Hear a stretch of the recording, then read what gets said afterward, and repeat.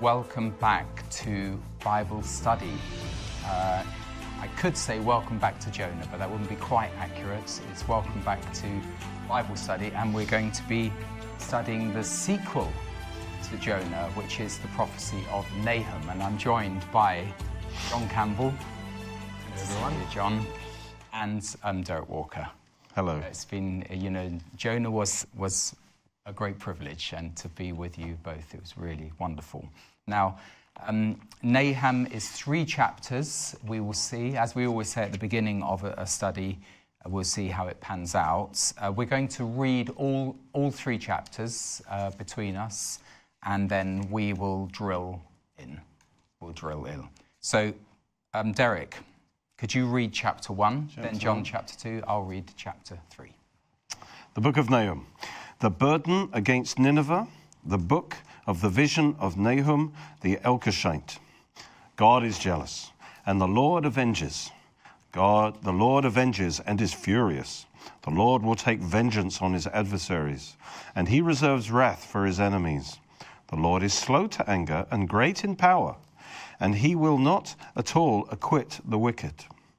The Lord has his way in the whirlwind and in the storm, and the clouds are the dust of his feet. He rebukes the sea and makes it dry. He dries up all the rivers. Bashan and Carmel wither, and the flower of Lebanon wilts. The mountains quake before him, the hills melt, and all the earth heaves at his presence. Yes, the world and all who dwell in it. Who can stand before his indignation? And who can endure the fierceness of his anger? His fury is poured out like fire, and the rocks are thrown down by him. The Lord is good, a stronghold in the day of trouble. He knows those who trust in him. But with an overflowing flood, he will make an utter end of its place, and darkness will pursue his enemies. What do you conspire against the Lord? He will make an utter end of it. Affliction will not rise up a second time. For while tangled like thorns, and while drunken like drunkards, they shall be devoured like stubble fully dried. From you comes forth one who plots evil against the Lord, a wicked counselor. Thus says the Lord, though they are safe, and likewise many, yet in this manner they will be cut down when he passes through. Though I've afflicted you, I will afflict you no more. For now I will break off his yoke from you and burst your bonds apart. The Lord has given a command concerning you. Your name shall be perpetuated no longer. Out of the house of your gods I will cut off the carved image, and the molten image I will dig your grave, for you are vile. Behold, on the mountains, the feet of him who brings good tidings, who proclaims peace. O Judah, keep your appointed feasts. Perform your vows, for the wicked one shall no more pass through you. He is utterly cut off. He who scatters has come up before your face. Man the fort, watch the road, strengthen your flanks, fortify your power mightily. The Lord will restore the excellence of Jacob like the excellence of Israel. For the emptiers have emptied them out and ruined their vine branches. The shields of his mighty men are made red. The valiant men are in scarlet. The chariots come with flaming torches in the day of his preparation, and the spears are brandished. The chariots rage in the streets. They jostle one another in the broad roads. They seem like torches. They run like lightning. He remembers his nobles. They stumble in their walk. They make haste to her walls, and the defense is prepared. The gates of the rivers are opened, and the palace is dissolved. It is decreed, she shall be led away captive. She shall be brought up, and her maidservant shall lead her as with the voice of doves, beating their breasts. Though Nineveh of old was like a pool of water, now they flee away. Halt, halt, they cry, but no one turns back. Take spoil of silver, take spoil of gold. There is no end of treasure or wealth of every desirable prize. She's empty, desolate and waste. The heart melts and the knees shake. Much pain is in every side, and all their faces are drained of colour.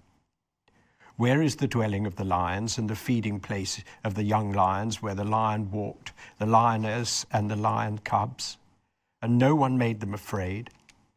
The lion tore in pieces enough for his cubs, killed for his lionesses. filled his caves with prey and his dens with flesh. Behold, I am against you, says the Lord of hosts. I will burn your chariots in smoke, and the sword shall devour your young lions. I will cut off your prey from the earth, and the voice of your messengers shall be heard no more. Woe to the bloody city! It is full of lies and robbery. Its victim never departs. The noise of a whip and the noise of rattling wheels, of galloping horses, of clattering chariots. Horsemen charge with bright sword and glittering spear. There is a multitude of slain, a great number of bodies, countless corpses. They stumble over the corpses because of the multitude of harlotries of the seductive harlot, the mistress of sorceries, who sells nations through her harlotries and families through her sorceries. Behold, I am against you, says the Lord of hosts. I will lift your skirts over your face. I will show the nations your nakedness and the kingdoms your shame. I will cast abominable filth upon you, make you vile, and make you a spectacle. It shall come to pass that all who look upon you will flee from you and say, Nineveh is laid waste. Who will bemoan her? Where shall I seek comforters for you? Are you better than Ammon, that was situated by the river, that had the waters around her, whose rampart was the sea, whose wall was the sea? Ethiopia and Egypt were her strength, and it was boundless. Put and Lubim were your helpers, yet she was carried away. She went into captivity. Her young also were dashed to pieces. At the head of every street they cast lots for her honorable men, and all her great men were bound in chains. You also will be drunk. You will be hidden. You also will seek refuge from the enemy. All your strongholds are fig trees with ripened figs. If they are shaken, they fall into the mouth of the eater. Surely your people in your midst are women. The gates of your land are wide open for your enemies. Fire shall devour the bars of your gates. Draw your water for the siege. Fortify your strongholds. Go into the clay and tread the mortar. Make strong the brick kiln. There the fire will devour you. The sword will cut you off. It will eat you up like a locust. Make yourself many like the locust. Make yourself many like the swarming locusts. You have multiplied your merchants more than the stars of heaven. The locust plunders and flies away. Your commanders are like swarming locusts, and your generals like great grasshoppers which camp in the hedges on a cold day. When the sun rises, they flee away, and the place where they are is not known. Your shepherds slumber, O king of Assyria. Your nobles rest in the dust. Your people are scattered on the mountains, and no one gathers them in. Your injury has no healing. Your wound is severe. All who hear news of you will clap their hands over you, for upon whom has not your wickedness passed continually? Eric. Would you like to pray? Thanks, Terry. Lord, we thank you for this precious book of Nahum. We thank you that it reveals much about you, Lord, and it is a comfort to us to know that you are a strong God, that you do not compromise with evil, and that you will judge evil. And that, Lord, when you judge, you do it righteously. Lord, thank you for opening our eyes as we study this book, that we would know you better and rest our hope in you and our trust in you. Thank you for your word to us today. Thank you, Holy Spirit, for being our teacher. In Jesus' name, amen. Amen. Amen. Thank you very much. So, Derek just mentioned it's your word for us today. And John, we recently, amazingly, during this pandemic, we have a discovery of new fragments from the Dead Sea Scrolls, and we were talking about it just earlier. So Derek will give us a sort of overview, a summary of these 3 chapters. And I thought it'd be interesting for the viewers just to look at. It was only 2 or 3 verses that were found in the same location in Qumran, where the Dead Sea Scrolls were discovered in 1947. Yes. What were those verses, John? Could I just track back a bit? Of course. Just to set the scene for this, because Nahum means comfort. And you could read this book of Nahum and think, well, there's not much comfort in that. Yeah. I mean, it's a judgment, and it explains why they're judged and what's going to happen. And Derek will give us more on that in a minute. But it's very much a book for our time. It's both historical and prophetic, and in its historical concept, we can understand how it was of some comfort to Israel. Israel is referred to in a few verses, how the yoke is being broken off them, and this would be of a comfort to them. But for us, who live in the most extraordinary days, where the whole world seems to be falling apart behind us, and if you have no concept of biblical prophecy, you just be in a complete whirl about what is happening and what life is going to be like. Well, having said that, and we'll look That's at that. a good background, by the way. Yeah, Very, very important. We'll be looking at that in more detail. Right on cue, on the 16th of March this year, 2 fragments, one of Nahum and one of Zechariah, were found in that cave, which you have to, I forget what, Cave of Doom or something it's called, isn't it? You have to scale down a cliff to get into it, where the Dead Sea Scrolls were found. And they were put in a safe place. I mean, there was no way they're going to be found by a passerby. And these 2, these little scrolls arrived in the world Just today. fragments of fragments, scrolls, yeah. Little tiny. I think, you know, they're sort of a centimetre by a centimetre. They're tiny, tiny, tiny. Were discovered, and within the book of Nahum, it was chapter 1, verses 5 and 6. The mountains quake before him, the hills melt, and the earth heaves at his presence. Yes, the world and all who dwell in it. Who can stand before his indignation? And who can endure the fierceness of his anger? His fury is poured out like fire, and the rocks are thrown down by him. That was found this year with a world that's in chaos. It's interesting because you've mentioned comforter. Yes. Well, for those who believe in God, they have to go to Psalm, I think it's 76, or 5, where it says, when the world quakes. Yes. And it's worth just looking at that. I've got my nearly infallible version here, and only because I know photographically where it is on the page. And it says in verse 2 of Psalm 75, you say, I choose the appointed time. It is I who judge uprightly. When the earth and all its people quake, it is I who hold the pillars firm. Yeah. Now, for a believer, that is greatly reassuring.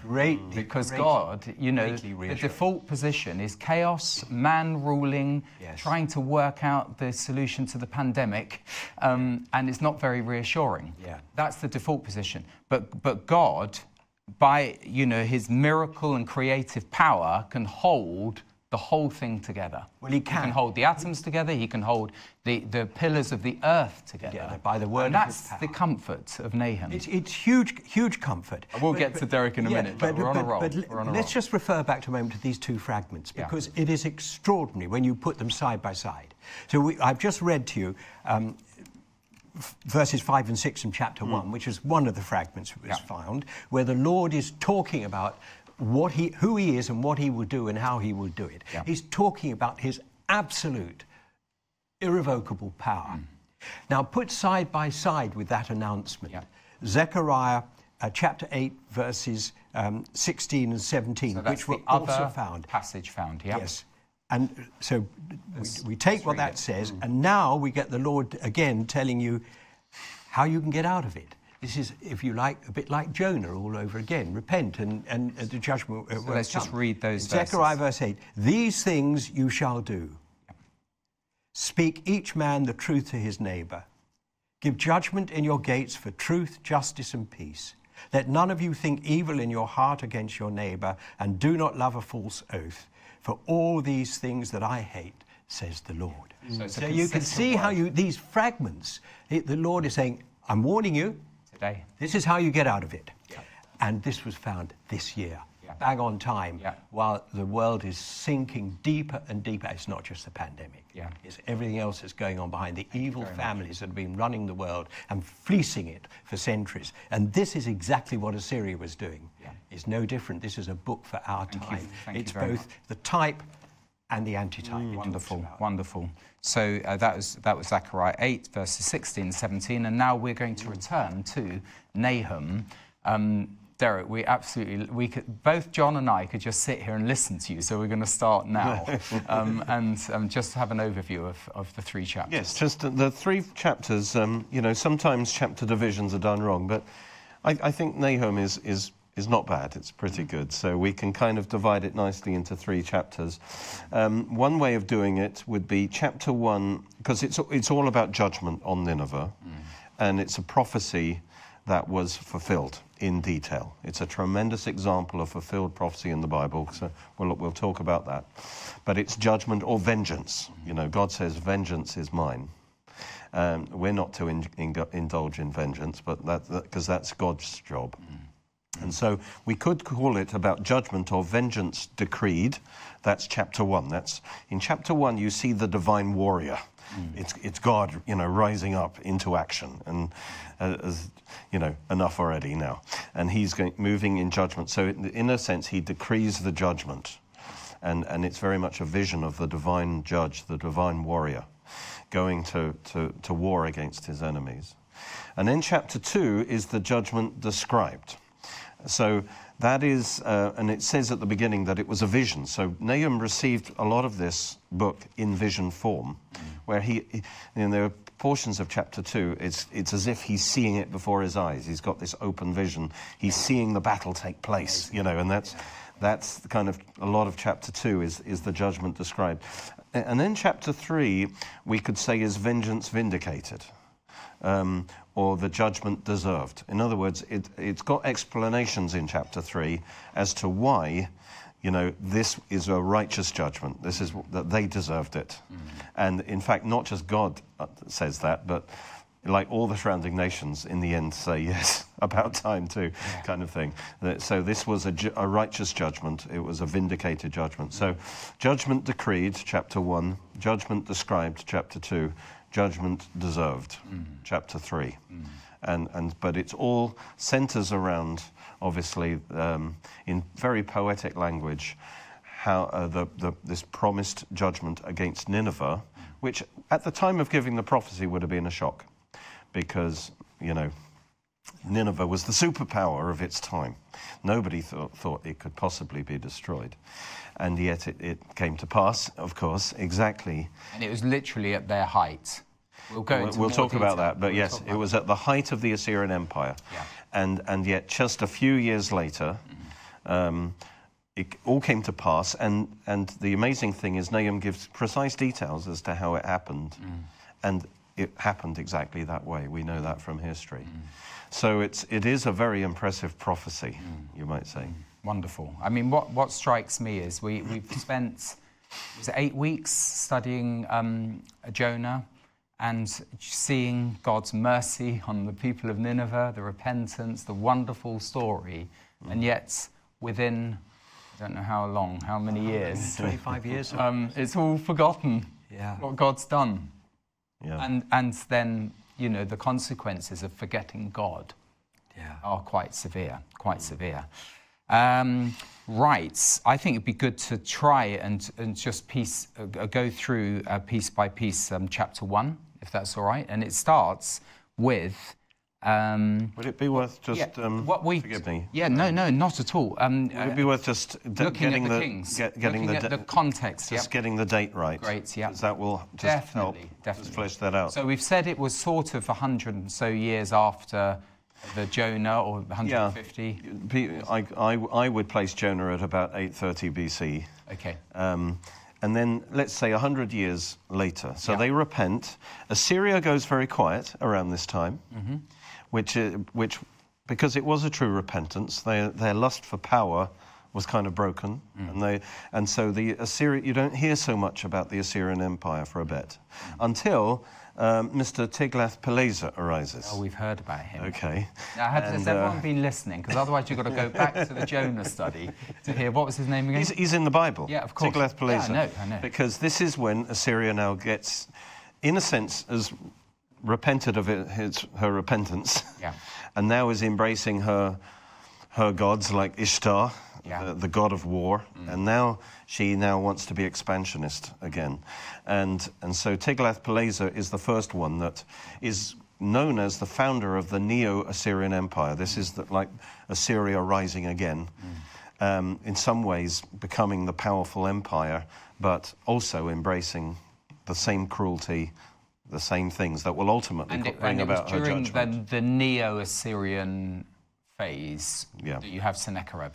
Yeah. So we're talking about, that was when Exactly. they really arrived.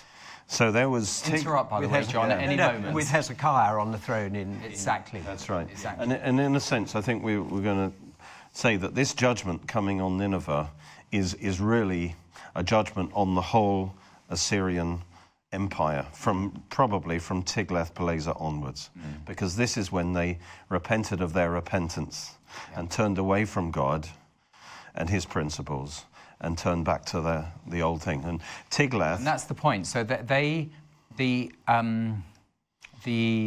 Jonah repentance is exceptional in their history according to their gods and their whole ethos. It was completely against the grain. That the people of Nineveh would turn to Jehovah. But we see this pattern of judgment pronounced, God in his grace giving a period of repentance, and then the final judgment. And it's what the whole of biblical history comes through, and it's what we're going through now. You know, the times, the world by and large has turned its back on God. Having walked with the Lord, a great chunk of it for a couple of hundred years has now turned its back, by and large, hasn't it? And we are in exactly these times, the parallel times. This is the type. We're now walking in the antitype. Yeah. So without digressing too much, I do remember, and I mentioned it to you both earlier, when I was younger, having a blazing, fiery row with a charismatic, leader, who was sort of espousing extra biblical themes. And I was pointing him back to God's word, and he said, but the story of Nineveh shows that God can change his mind, and therefore, I have this direct, by this lovely Holy Spirit charismatic renewal, I am getting a direct feed from God, which supersedes the scripture. And I just couldn't cope with it, but I didn't have Nahum in my head at the time, so I was sort of on the back foot. I'm thinking, it looks as though, God's judgment is not being carried out. Yes. But I was wrong to lose my cool because it ruined the Sunday lunch. But it's driven by passion. It's driven by this passion, knowing that it's because for me, if you can gerrymander God's word and fit it to your age, as it were, why the Spirit and the Word will always agree with God's word. So if you think you're getting revelation that contradicts the Word of God, it's not from the Holy Spirit. No, absolutely right. So they'll use Jonah, just the way you said, and then they'll use the discussion of Abraham with the Lord on the way to on Sodom. On the way to Sodom and Gomorrah. So they use these two arguments here that God can be persuaded to change his mind without understanding the sovereignty of God at all. Yeah. Okay.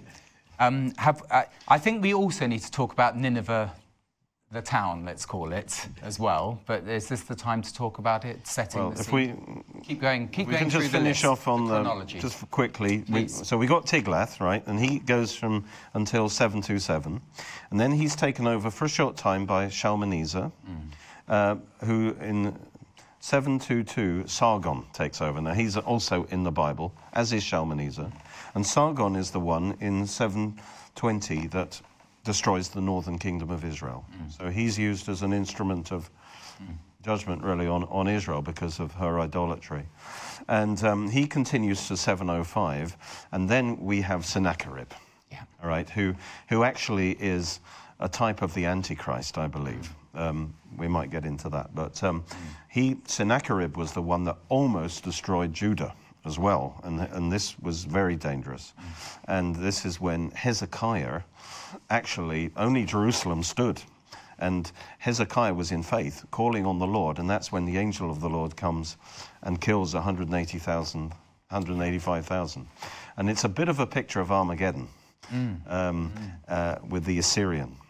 But Israel in faith, calling on the Lord, and the Lord returns, the angel of the Lord destroys those Assyrian armies. So that he's a picture of the Antichrist. So these Assyrian kings are kind of Antichrist in nature.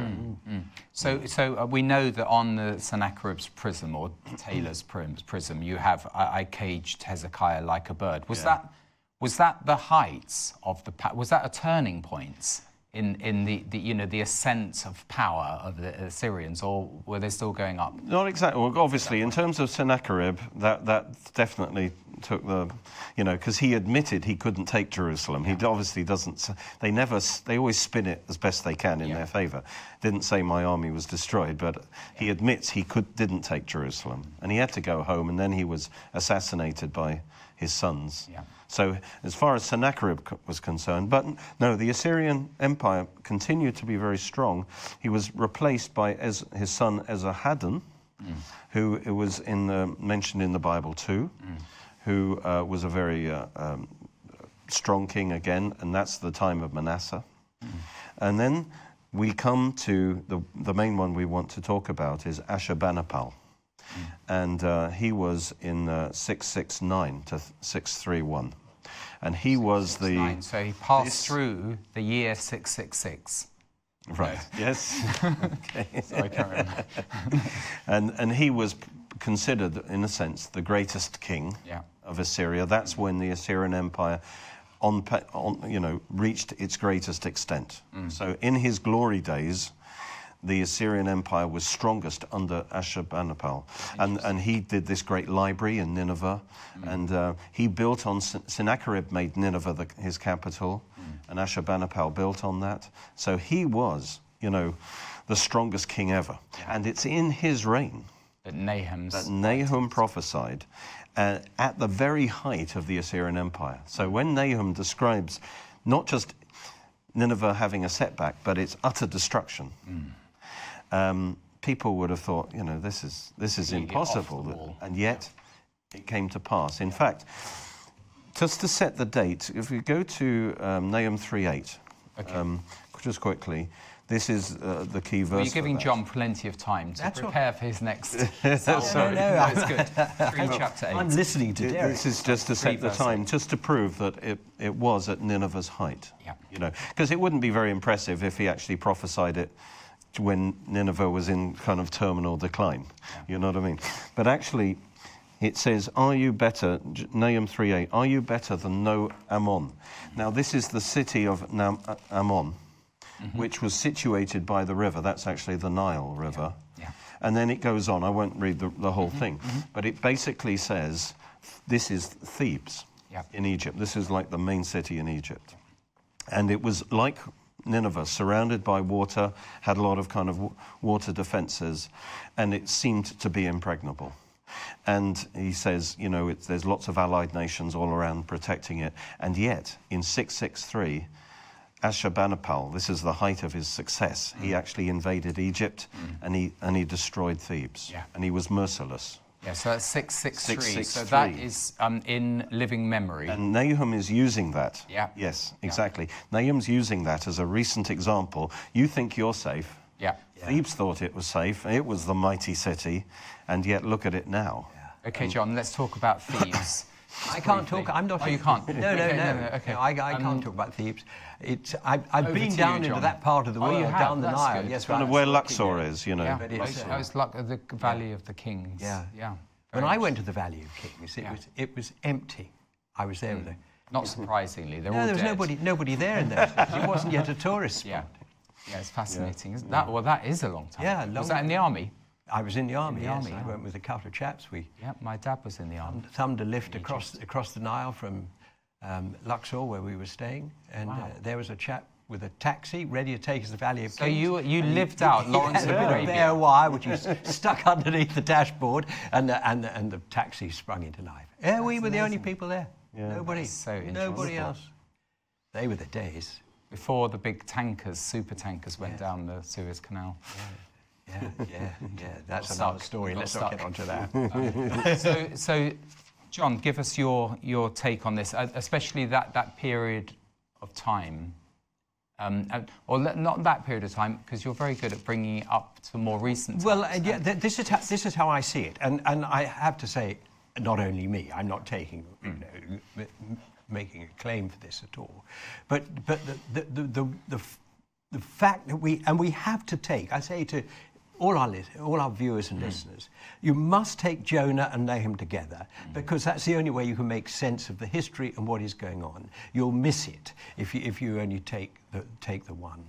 But this, I believe, partly illustrated or demonstrated rather by the discovery of these two fragments this year, and is right up to date. This, as I say, is both a historical book, and it was prophetic in its time, but it's prophetic for us. It's historical and prophetic of the times we're in and entering into. I don't know how much the viewers know about what's going on in the world and how much what is called the cabal. I mean, that's how much they run everything. Everything, the banking system, the pharmaceutical industry, the NGOs, they are in complete control. And I'm not saying individuals working in those things are wicked, but I'm saying the institutions are wicked, and they're run by wicked people. And this is exactly what was happening here.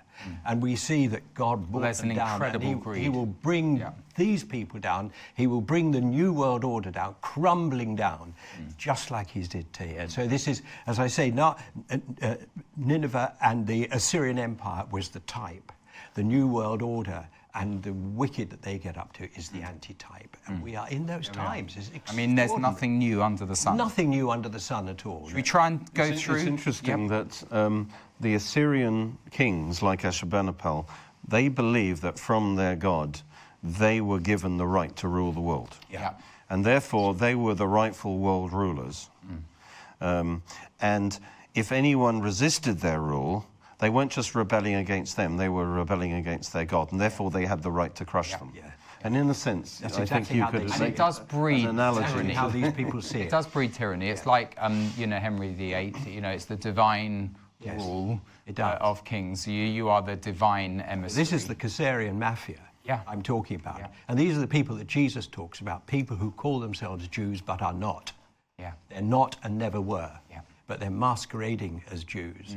And that serves their purpose too, because it feeds anti-Semitism, which is all part of their wicked purpose. But that's another matter. So for me, there are echoes of,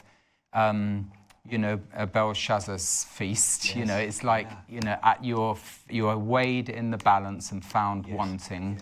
Yes. There are also echoes of the last Shah of Iran. Yes. Because he was at his height in terms of wealth. He held, there's a great book by William Shawcross called The Shah's Last Ride. And in the year before he was deposed, he crowned himself King of Kings and Lord of Lords in a grand ceremony to mark the 3,000th anniversary, I think, of Persepolis. And he had all the world's glitterati. In other words, all of the one world power people were all there in this wonderful $300 million party. And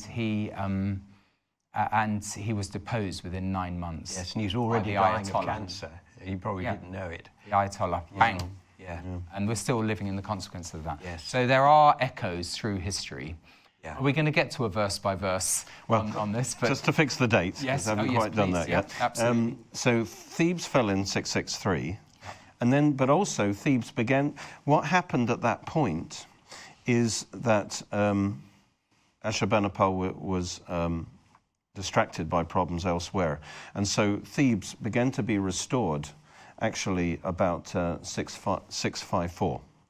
So for that verse on Thebes to be, valid, we have to date it at around 655. Okay, so that means that the fall of Nineveh took place in 612, so that's about 40 years after Nahum. Nahum prophesied while it was at its literal peak. But only 40 years later, it was totally destroyed. And you can just track what happened. Soon after that prophecy was given, it started going into decline. Because, for instance, Elam rebelled in 653. Now, he was successfully put down. But then in 652, his brother, who was in charge of Babylon, Ashurbanipal's brother, rebelled. Again, it was 2 or 3 years, and he successfully put down that rebellion. But it was taking a lot out of him, having to deal with these rebellions. Egypt, which he had conquered now, he couldn't hold on to. Then in 645, the Medes arise as an independent kingdom, and they become one of the enemies. So if you can see, it's almost like the cracks are beginning to appear. It's almost immediately after Nahum gives this prophecy, all these adversaries start rising up and feel they've got a chance. And then what we find in 636, Ashurbanipal's records cease to exist. The last 5 years, maybe he became ill. So the Assyrian Empire is going, and as soon as he dies as well, we discover its decline. And in the Bible it's story, fun, isn't it, John? Just listening, because we're getting the detail and the sequence, which I think folks will really appreciate. And it's interesting. You'll see that in the reign of Manasseh, the Assyrians are very dominant. But in the reign of Josiah, 640, there's no sign of the Assyrians. Josiah can do his reforms, not just in Judah, but up north in Israel too, in that area. And there's no hint of an Assyrian presence, because Assyria's losing its power. And then Ashurbanipal falls sick. And then when he hands power over, it goes into rapid decline. And then finally, the Medo-Babylonian Empire rises up after his death in 626. And this is Nabopolassar. And this is the next big empire that's coming along. But it began in 626. Babylon rebelled, and Assyria couldn't stop it. And eventually it's Babylon and the Medes that are going to destroy Nineveh in 612. So it's awesome to see how it panned out. The prophecy in 655, and immediately now, the process is begun of unraveling this empire. And 40 years later, there's nothing left. But it's interesting, it's 40. That number 40 is hugely significant. Interesting, isn't it? Yeah. I also find it interesting that the prophecy of Daniel hasn't even begun. It reminds me of Churchill when he said, "This isn't the end, it isn't the end, the beginning of the end, it's perhaps the end of the beginning." And so we haven't even got to the statue of Nebuchadnezzar, with the Babylonian, Medo-Persian, Greek and Romans. It's as though it's setting the stage for what is. I know you've said already Sennacherib being a type of the Antichrist, but it's setting the stage for these end times prophecies. Which are all sort of encapsulated in Daniel. The other thing that sort of comes to mind is that Thebes, it was in living memory that Thebes had fallen. When the Lord was asked about what will be the signs of your coming, he said, learn from the prophet Daniel, when you see the abomination that causes desolation, you know that time is near. That was something, it was a slightly longer in the past, distant memory, but it was still in living memory, as it were. It was sort of grandparents with the Maccabee, revolts against Antiochus Epiphanes. So the Lord was saying, when you see this, it's a sign. It's the Lord does help us, doesn't he? And he probably helped the people of Nineveh or us or the Hebrews to. It was still there in the conscious. So the Lord's not unfair, as it were. He gives us some illustration of something that's in the memory, the collective memory of what's happened. Yes. He didn't say, the Thebes was a real thing happened. It's it wasn't just aid. some sort of imaginary thing. It was something real that they could identify with. Exactly, and he's saying the same thing's going to happen to you. Yeah. Yeah. And Nahum, I understand, must have been held in quite high esteem, even though they probably didn't like what he said, because he's buried about 60 miles north of Nineveh. That is a good point. And of course, ISIL destroyed a lot in recent history, but he had quite a tomb. I mean, it's quite. Did they take it out, the tomb? Well, I know there was a big restoration, wasn't there? There has been a restoration. They smashed this. I don't know the detail of it. But it's a fair point that they've revered in that part of the world. The prophet. Yeah. And I've got to get my head around this now. So Nahum was a Hebrew prophet, but lived in that part of the world.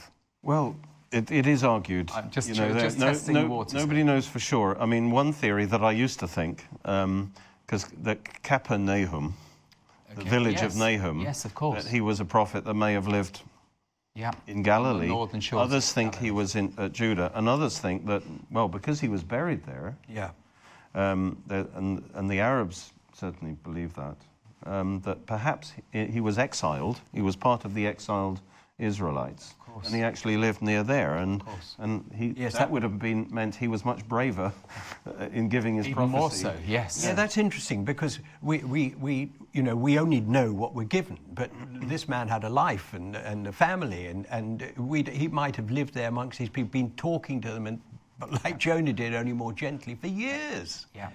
And greatly revered as a wise man, you know, and then he delivers this prophecy, and then it comes true. So he's revered, and given a significant too. I think interesting what you said about the 40 years, because it is actually 40 years because you see, part of the background is that the son of Esarhaddon, the older son, was, I hate these names. I love them. Shashu-ukin. Yeah, that's Shashu-ukin was the older brother. He should have been the king, but for some reason, Esarhaddon wanted Ashurbanipal to be the king. So the brother was given control of Babylon, which was under Assyrian control. But basically, he resented being, number two. Yeah. And Ashurbanipal controlled everything. So he was more of a bit of a puppet. And so eventually this brother rose up. And in a sense, you could really track the downfall from this moment when Babylon rebelled. And it took 3 years to put that down. And that, if you're going to mark a point in which things began to go downhill for Ashurbanipal, he had to expend a huge amount of effort to deal with that. That was in 652. Yeah. So 40 years exactly is 612, which is the fall of Nineveh. You see, that happened shortly after Nahum. The Lord, the author of all history. Yeah. Nothing happens by chance. Yeah. No generations or entitled are skipped by chance. Yeah. Yeah. It's history planned in advance. And how sort of Western civilization has sort of formed around these different moves of empire and tyranny, and it's sort of eventually reaches the Romans, and as it were, and carries on. We learn an enormous amount, don't we, studying? But many of us, to our shame, we don't study it. We don't look into it in detail, and yet there's so much that we can learn from it. Okay, I really enjoyed these overviews. So I could do 4 weeks of overviews. Well, you could indeed, and I know there's some people, and I understand the point of view that think we should be concentrating just on the New Testament. But not in this. No, but I know there's some who feel that. But the point is, Scripture tells us that all these things are written for our admonition. Yes. They are really important. And if we have a tender heart, the Lord will teach us all sorts. Well, there is so much that from the New Testament that comes to mind. Yes, I know. So for much. Me. I mean, in 2 Peter 3, it says, the Lord is not slow in keeping his promises. Yeah. He doesn't want any to perish, but all to come to repentance. Yeah. The New Testament is there sort of illustrated through all of these scriptures, because people could think that he is, the warning about Nineveh. People think, oh, well, it's, everything earlier on in chapter 3 of 2 Peter, everything just carries on as it always has. And so you can become desensitized by your wealth and prosperity, and it applies in someone's life as well. But the Lord is not slow in keeping his No. promises. Yes. He will fulfill his word. And the other warning, as you were pointing out, is that, but when judgment does come, That's it. it's final. It's it. And really so scary. you dare not play games with Yes. God, because you don't know when his patience is going to run out. Yeah. And when it does, then that's it. And it's very clear that the fall of Assyria, it was almost immediately, Assyria got wiped out of history. I mean, there wasn't even a remembrance of Assyria. It just disappears from history. And it was such a final judgment.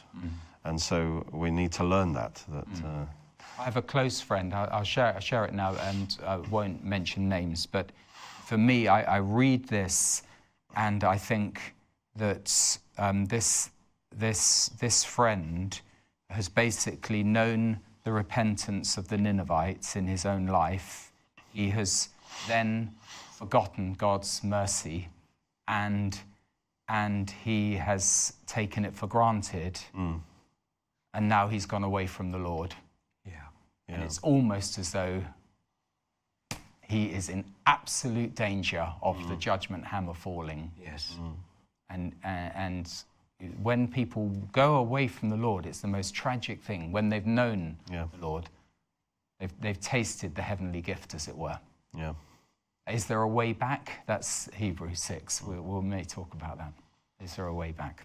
God knows the heart, you know. It's tragic thing thing. he does. Yeah.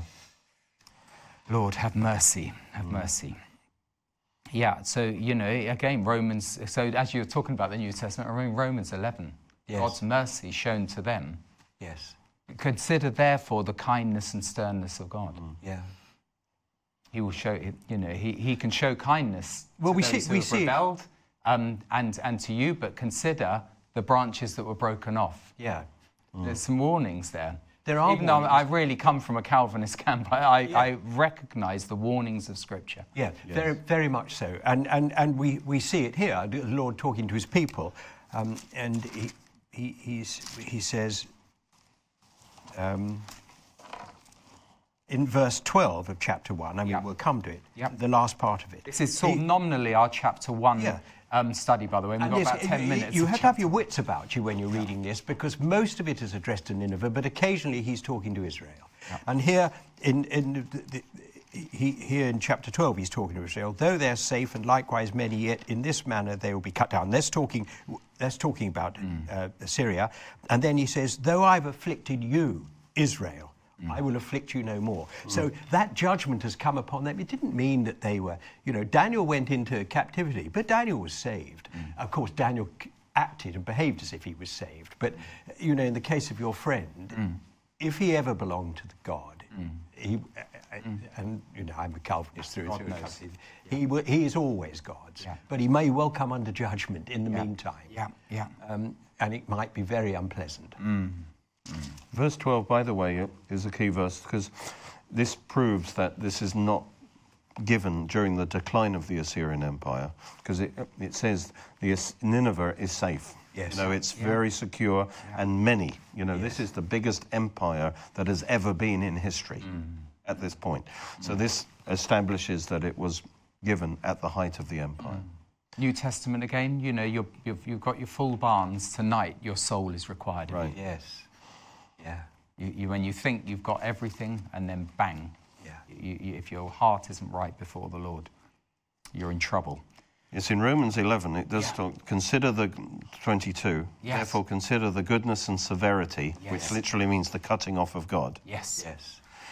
On those you who fell severity, but toward you goodness, if you continue in his goodness, otherwise you will also be cut off. So one can interpret it in different ways. Is it eternal judgment? Is it temporal judgment? But it's very clear, he says, you also will be cut off. If you don't take this warning, Which is this there will be a verse. cutting off of some sort.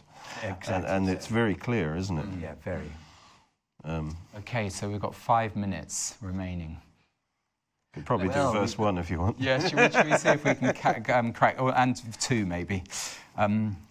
So verse 1, I'm intrigued to know what you'll bring out of verse 1. Well, it says the burden. I think That's right, I think perhaps we all intercessors are aware of having a burden, Yes, very much so. when you have a message to give. it's like a burden on you. And you know that when you've given that message, there's a release. It's like you've discharged that burden. Yeah. So it's an interesting word that's used for the prophet particularly. He has a burden to deliver. And it's like Jeremiah talked to, he didn't want to have to carry this thing, but, Exactly. It's like having a baby and you've got to bring it to birth. There's no escape from it. The word, he says, is shut up within me and wants to burst out. Yeah. So that's his experience. It's like, in this case, a burden of judgment that he has to release. And again, it says the vision. So he received a lot of this in vision form. He literally saw the end of Nineveh. He saw it with his eyes. And I think perhaps that's a sign that maybe he did live in the area there. Yes. And that as he looked at Nineveh, God opened his eyes and he saw this collapse of Nineveh taking place before his eyes. And What a blessing, though, for Nahum Yes. to have been faithful, conveyed the message. And you think you've mentioned all those potentates, none of whom anyone's heard of, but this is an enduring prophecy. Yes. That up to our day we have this of dear, the dear servant of God of Nahum. But it is the word here translated burden. In some versions, it says the oracle. Yes. And oracles are very often talking of judgment. yes. But it's both an oracle, a burden, and a vision. It's But a hard thing in our day now. So there are some strong words that need to be spoken, the truth spoken in love in our day and generation. And I think we all feel burdened yes. to speak God's word into today's world. Yes. But it's a similar situation. They do not want to hear. They don't, and the consequences we see. In fact, you mentioned the word Christian. You're a hate. You're a hate preacher. Just almost got to that now. Yes. You're shut down. Yes. I think almost more so in Britain than in America. There's very much America has some really feisty culture wars, but they still say, oh well, it's still Voltairean. You can still say it. Yeah. You can still insult me. Whereas Britain, I think is with the woke culture, you just go anywhere near talking about the Christian gospel, and that's the end of the debate. Sorry, Yes. you're gagged. Disproportionately, there are more Christians in America. Yeah. Still. Yeah. Yeah, I also think there's more of a democratic openness. There's something about what dare I say, cancel culture, which is basically shut down anything that has any hint of all the historic things. But the Lord knows, and he addresses this in verse 2. Can we go to verse 2? Yeah, absolutely. Where We've got all of 3 minutes. Says, God is jealous, I know you want to talk about this, Derek, this word jealous, but he's fervent, passionate about his people. Yeah. In this case, the Israelites and us. He's fervent about it, and he knows exactly what's going on. He's not indifferent or blind to it.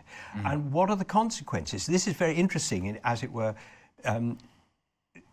idiomatic biblical custom, because we've got the threefold reference here to vengeance. Holy, holy, holy is the Lord. Woe, woe, woe. When it's mentioned 3 times, you need to stick up. I mean, that's how the Lord emphasizes. This is important. And so he said, the Lord avenges. And the Lord avenges. The Lord avenges and is furious. The Lord will take vengeance on his adversaries. So they'll get away with shutting us down for so long, but my goodness me, that gives you an indication of how powerful and how absolute this vengeance is going to be, and how righteous. Yeah, thank you vengeance very much, of John. the Lord. That's a good end of the beginning. And of course, in verse 3, he will not at all acquit the wicked. Yeah. So you will get it consistently from Bible study. We will seek to be faithful to what the Lord is saying in his word and not try and be mealy-mouthed to fit in with the modern world. So bless you for watching. We look forward to seeing you next week as we continue in the study of Nahum.